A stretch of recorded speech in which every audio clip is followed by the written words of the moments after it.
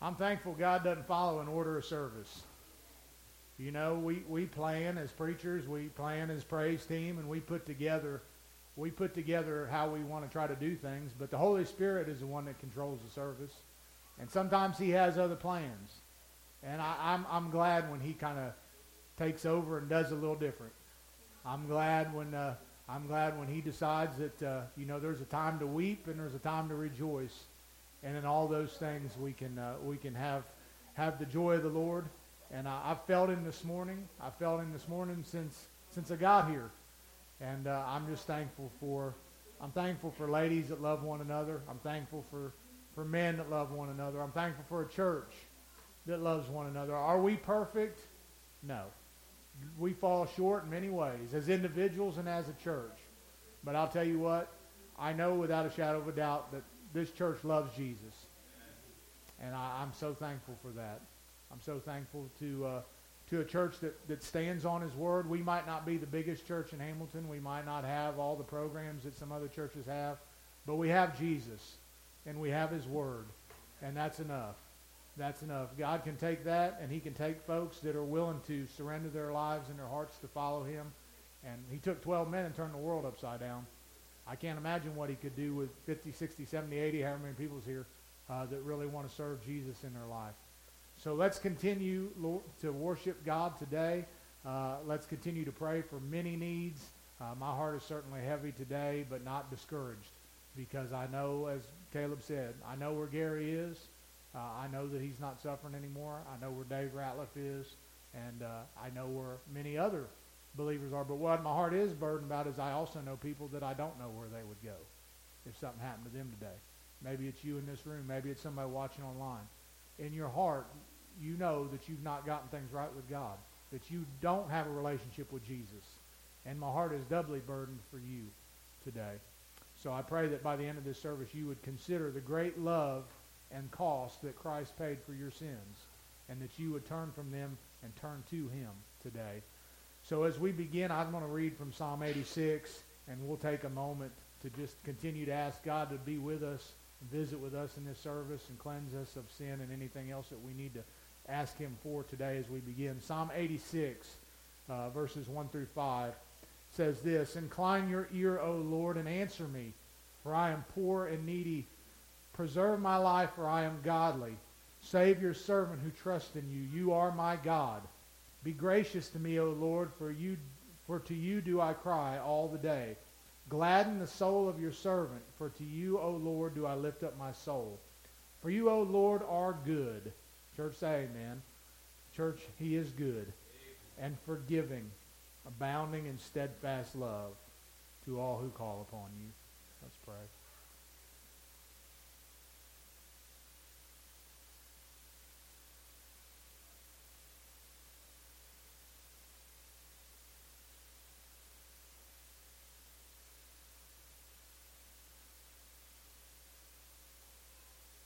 Father, I'm thankful today that we can call on you anytime and any place. We don't have to wait for an altar call or an invitation. We don't even have to be in the church building. We can be driving in our car or in our living room or out taking a walk. You are omnipresent, Lord, and you are constantly with your people and in your people through the Holy Spirit. And so, Lord, today I'm thankful that you love us, that you minister to us, that you care for us. You care about the minutest details of our lives, Lord, and nothing is too big for you and nothing is too insignificant to you. And so, Lord, help us today as we seek to worship you in spirit and truth, Lord. Give us ears to hear and eyes to see. Challenge us, convict us, encourage us, whatever is needed, Lord. And we'll give you thanks for everything that you will do and everything that you've already done in our lives and in this place today. It's in the name of Jesus we pray. Amen. Amen. If you would, turn with me to the book of 1 Peter as we continue there. We've been in there now for going on about 7 weeks. And as we hit the 3rd chapter, things will begin to pick up, at least on my end, a little bit faster now. We'll take larger chunks of Scripture and kind of look at them. We've reached a point, and really this entire epistle is a lot of practical advice. There are some doctrinal points, obviously, in it, but a lot of practical advice on how to apply those doctrinal things. And if you've noticed, a lot of my messages have been titled Godly Living, or How to Live a Godly Life, or whatnot, because it's just practical living in holiness. And so today the title of the message is Godly Living in the Home. All of us have needs to better understand how to be a better husband, a better wife, a better father, a better mother, or maybe you're not married. How do we endure this single life and thinking about a spouse, or maybe you've come out of a tough relationship and how do you navigate that? So some practical advice today for living in the home, and we're going to look at 1 Peter chapter 3. We're going to read verses 1 through 7, and I'll ask one final time if you're able to stand with me, and we'll read this together, and then we'll go to the Lord in prayer. 1 Peter 3, verses 1 through 7 says this, "Likewise, wives, be subject to your own husbands, so that even if some do not obey the word, they may be won without a word by the conduct of their wives, when they see your respectful and pure conduct. Do not let your adorning be external, the braiding of hair and the putting on of gold jewelry, or the clothing you wear. But let your adorning be the hidden person of the heart, with the imperishable beauty of a gentle and quiet spirit, which in God's sight is very precious. For this is how the holy women who hoped in God used to adorn themselves, by submitting to their own husbands, as Sarah obeyed Abraham, calling him Lord. And you are her children if you do good and do not fear anything that is frightening. Likewise, husbands, live with your wives in an understanding way, showing honor to the woman as the weaker vessel, since they are heirs with you of the grace of life, so that your prayers may not be hindered." Father, again, we thank you for your word. We thank you for everything that we have that comes from your hand. Pray that you will now bless this service, bless the reading of your word and the preaching thereof. Just anoint it and move according to your will and purpose. And we give you thanks once again in Jesus' name. Amen. Thank you. You may be seated. There was a account given in the Guinness Book of World Records. This was from about 15 years ago, so I don't know if this is still accurate or not. But it said that at that time, Percy and Florence Arrowsmith held 2 records. They were the longest married couple, 80 years, and both Mr. and Mrs. Arrowsmith had the largest combined age together. So putting their ages together exceeded anyone else. And it said in this article that they left good advice for those who wanted to have a lasting marriage. Mrs. Arrowsmith, Florence, she said that her advice was, you must never go to sleep as bad friends. If you've had a quarrel, you make it up. And never be afraid to say, I'm sorry. Mr. Arrowsmith, Percy, his advice was much shorter and to the point. He said he found the secret to a lasting marriage was 2 words. Yes, dear. And so it sounds like he had a lot of wisdom, because I've tried to learn that too. The Bible, however, gives us more than just advice. It's God's word. It's God's instruction to us on how to live the Christian life. And in this sense, in this text that we're looking at today, it is how do we live in this covenant of marriage together when 2 become one flesh. We've looked at some things in Peter's letter, and these themes reoccur all the way through it. One of those things is holiness, God's holiness, and in turn our personal holiness as we seek to be like Jesus. So that's a theme that we've seen a lot of. A theme that we will see again and again, and we've already touched on it, is suffering. It's amazing how much Peter has to say about suffering, because as believers, we will suffer. And we do suffer. It's unavoidable for us, but it does not have to define us, and it does not have to ultimately defeat us, and it cannot ultimately defeat us as followers of Christ. And another point that he makes continually, and one that we need reminded of, is that this world is not our home. We are simply pilgrims and sojourners in this life. So we shouldn't get too attached to the things of this world. And he reminds us of that.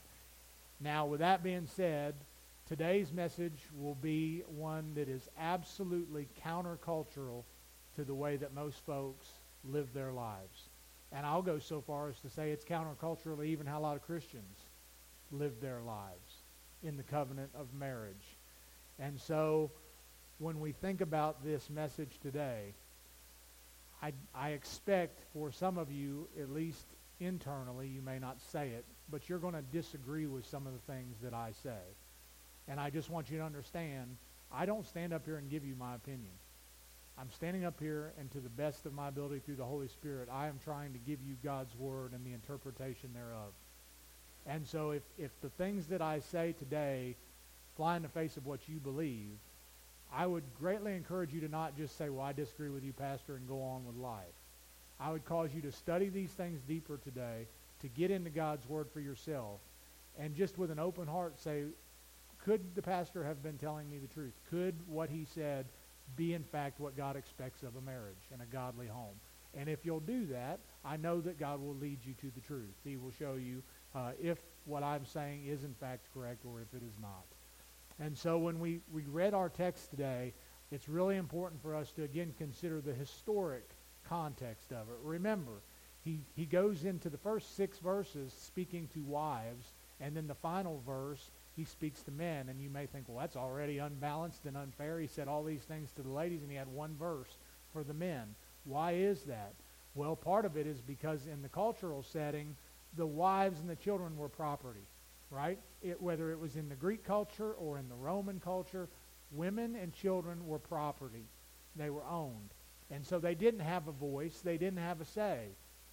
If you were married to the man, his religion was your religion. You didn't get a vote.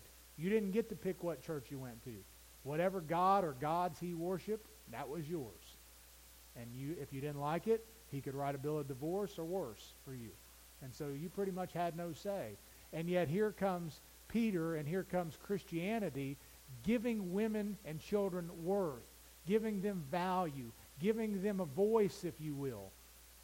And this would have flown in the face of culture then, but it also flies in the face of culture now. Not in the sense that women need a voice. In a lot of ways, the feminist movement has given women a voice in a wrong type of way, and it has elevated women into a role that God never intended for them to take, and it has diminished the man's role in the home to where they have kind of taken a secondary role and not been the leaders. And so we see so much trouble in the home today because the biblical pattern has been forsaken for this worldly way of living, and it's all upside down.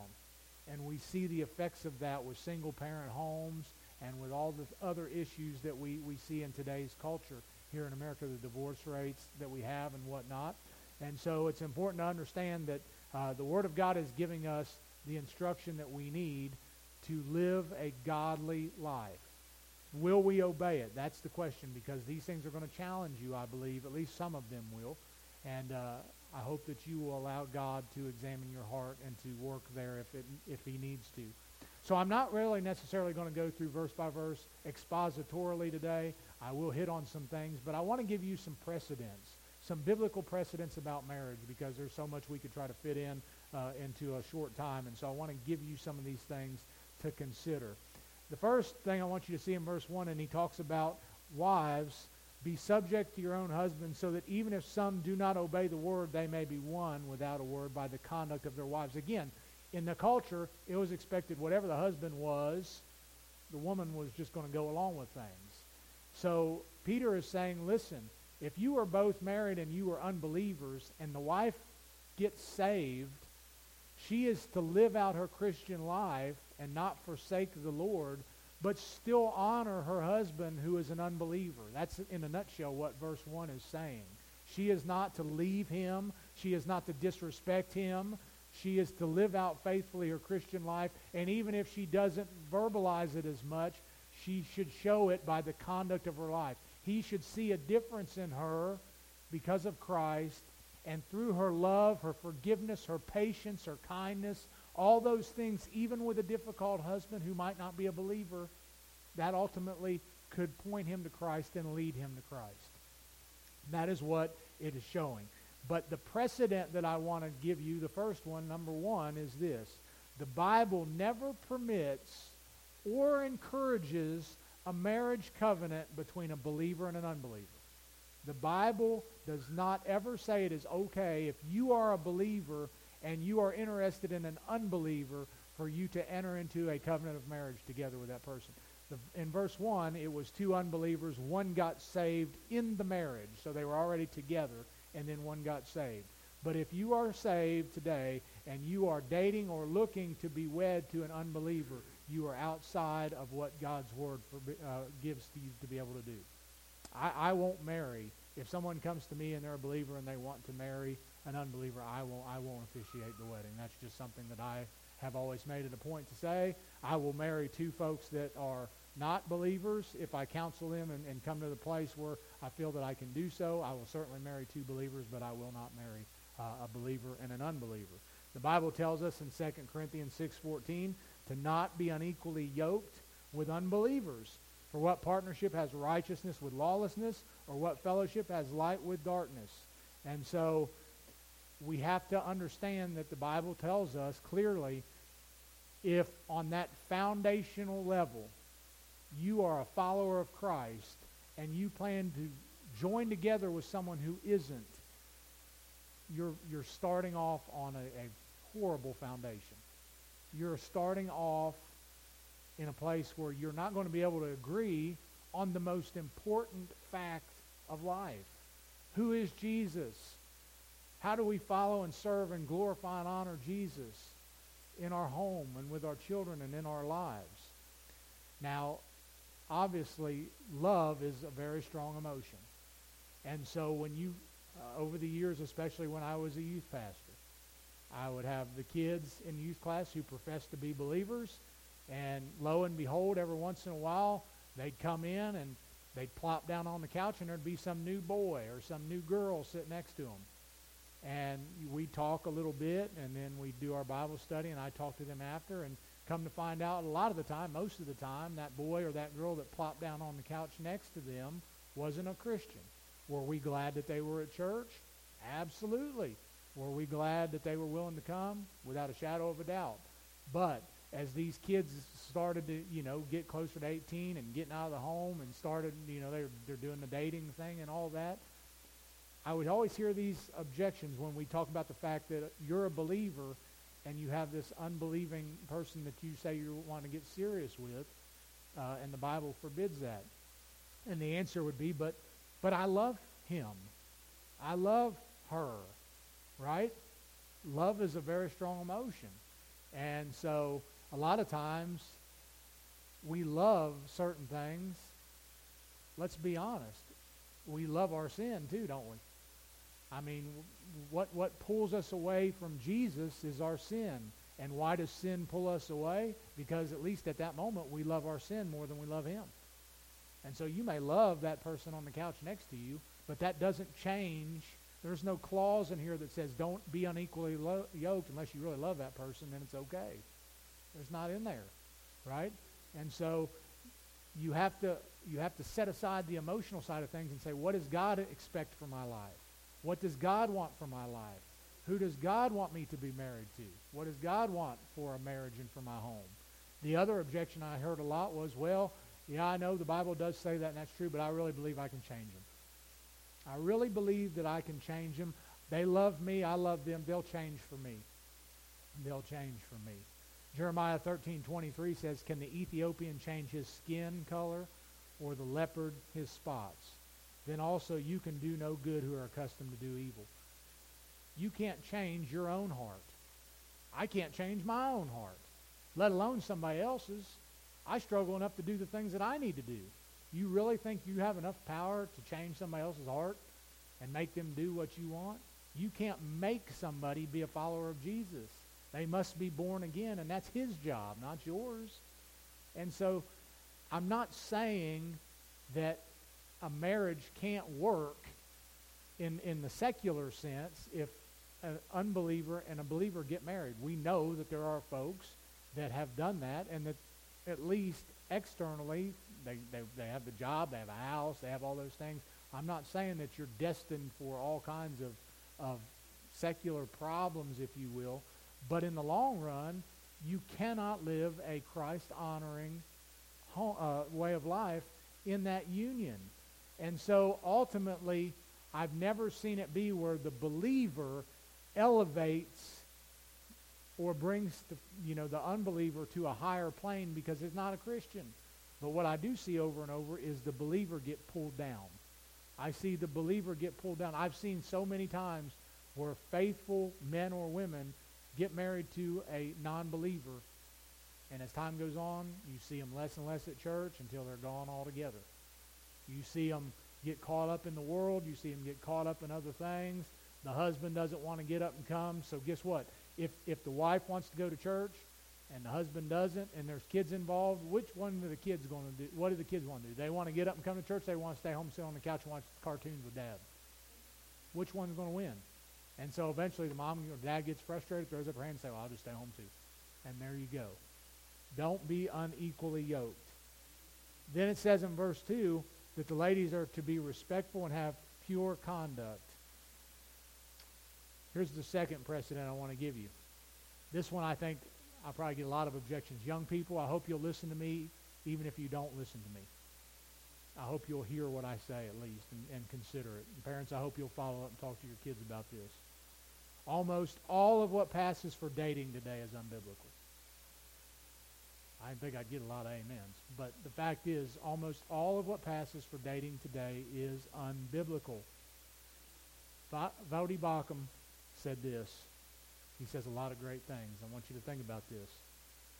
He said, modern boyfriend, girlfriend culture, which is what we see today, is glorified divorce practice.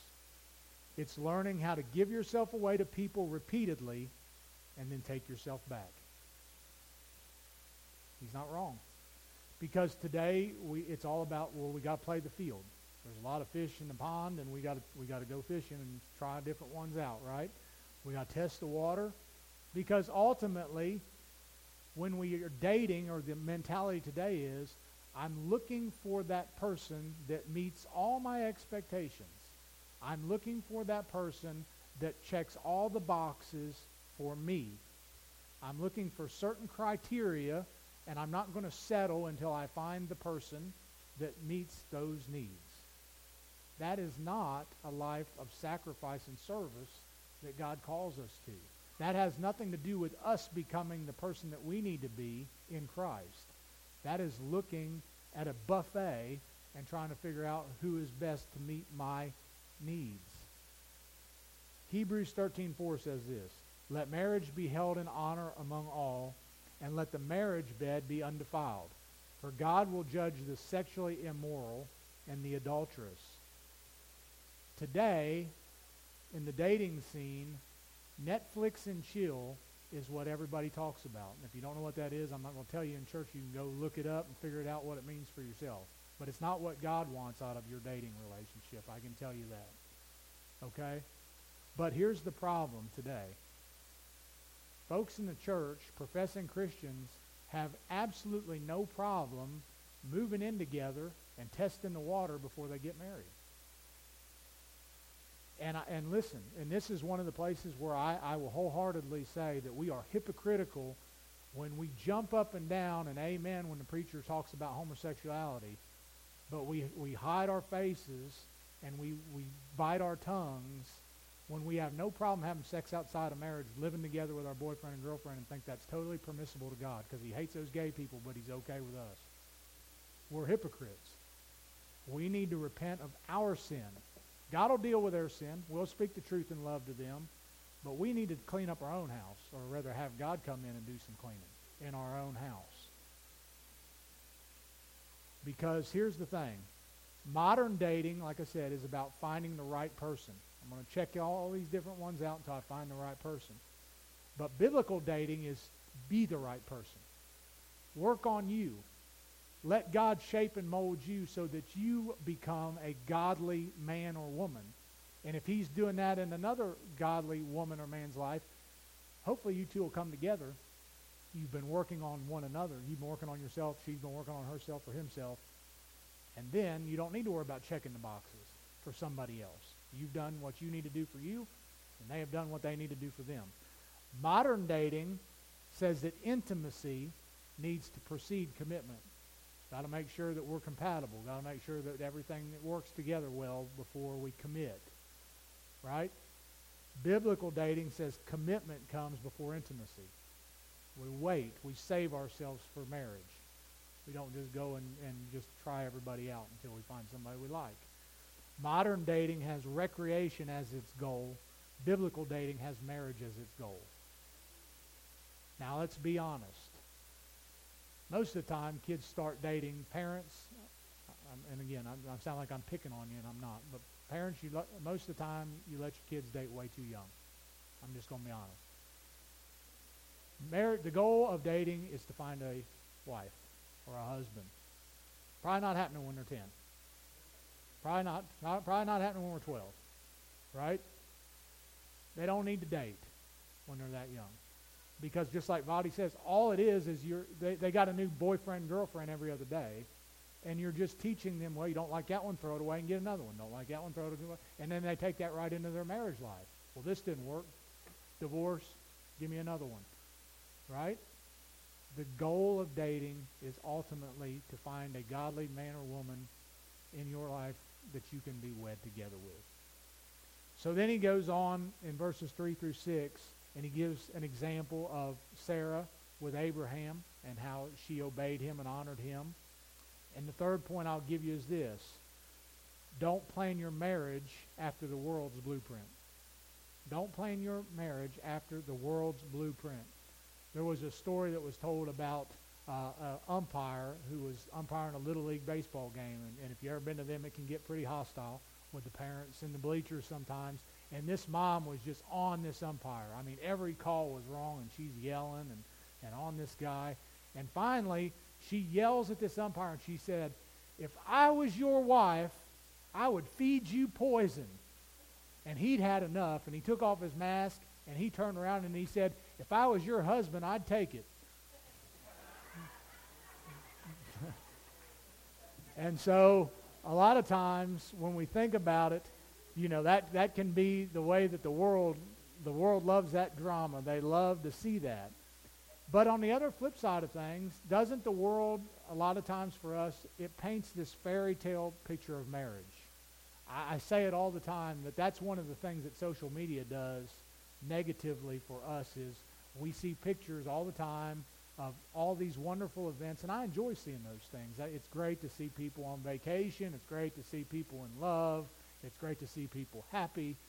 You know, there is the drama on Facebook that we don't love to see that stuff, but most of the time people are posting good moments.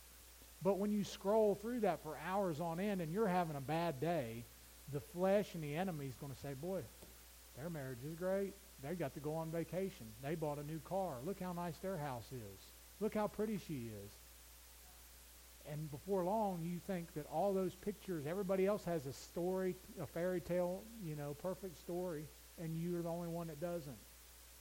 And you start to feed into those things and believe those things. Then we have reality TV, you know, and they have these shows on television, The Bachelor, The Bachelorette, and they put all this stuff on there, and all these people, and they're so beautiful, and they're in love, and they get to go to exotic places together, and they get to try one another out and see if it's good, and you know they get the ring, and it's just so pretty and so beautiful, and we think, man, that's what I want. That's what I want to do too. And you know, it's just a false image of what life is really like. That's not how it works, guys. I think if you've been married for more than, you know, Charlie and Brittany haven't been married 2 days, and I think they probably figured out it doesn't go that way all the time, right? And so we have to understand you don't plan your marriage after the world's blueprints, because not only does the world paint a false picture of how things will always be rosy, it also paints the false picture of how you deal with those things when things aren't rosy. When you find out that they're not so good, then we watch shows like Divorce Court, right? Then we just watched The Bachelor last night and saw how good it was. Then the next day we're upset, so we turn on Divorce Court so we can see how we can get rid of this bum and find somebody else, right? And so we get the wrong idea about it, and then we get the wrong answer to how to fix it. And it's all messed up, but we look to the world so much. And Peter uses language that is countercultural. Submit, be humble, be respectful. Man, those aren't words that we use very often, is it?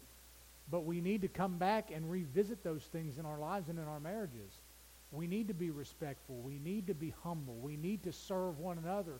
We need to stop having so many expectations about our spouse and focus on what we need to do and who we need to be. Keep internalizing these things. Stop always projecting what you want on your spouse because they're imperfect. And you know what? If marriage is a picture of Christ in the church, Jesus loves imperfect people because that's all there is. And your spouse will always be imperfect, and you love them nonetheless. You love them through their faults because you have faults of your own. You love them through their struggles because you have struggles of your own. You show them grace because Jesus has shown you grace over and over again. And so finally, then after he talks about the wives, he comes to verse 7, and we'll wrap up with that. And I'll give you another precedent, and I'll shift gears towards the men as Peter does. And the fourth precedent is this: men have a God-given role and responsibility in the home. And I'll say a step farther, for a lot of us, we have fallen short with that as men. The role that God has given us is vital. The responsibility that we have is important, and we shouldn't push it aside, and yet many times we do. Let's look at that verse. We'll look at this one a little bit closer. He says, live with your wives. Literally, that's a sexual term. Have intimacy with your wife. But it goes beyond just a sexual union to all aspects of the home. Have a closeness.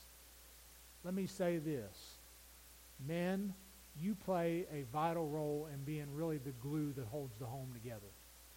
And yet, for so many, the homes are existing with single-parent mothers trying to take care of the kids, or fathers that are largely absent because you decided that you need to work 80 hours a week to have your boat and your campground and all this other stuff.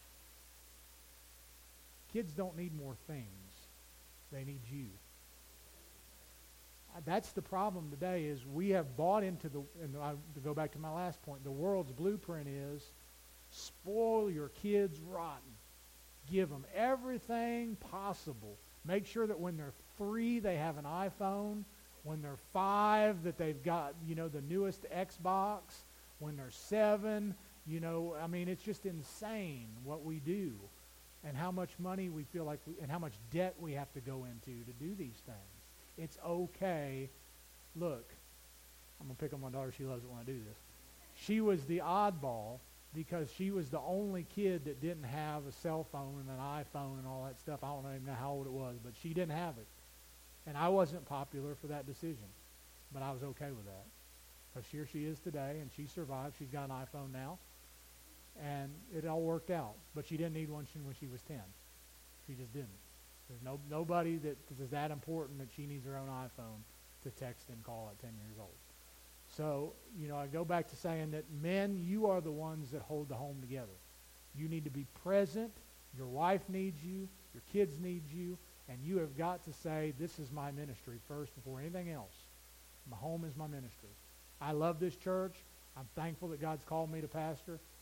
And I have failed at this, and I really failed at it early on in ministry.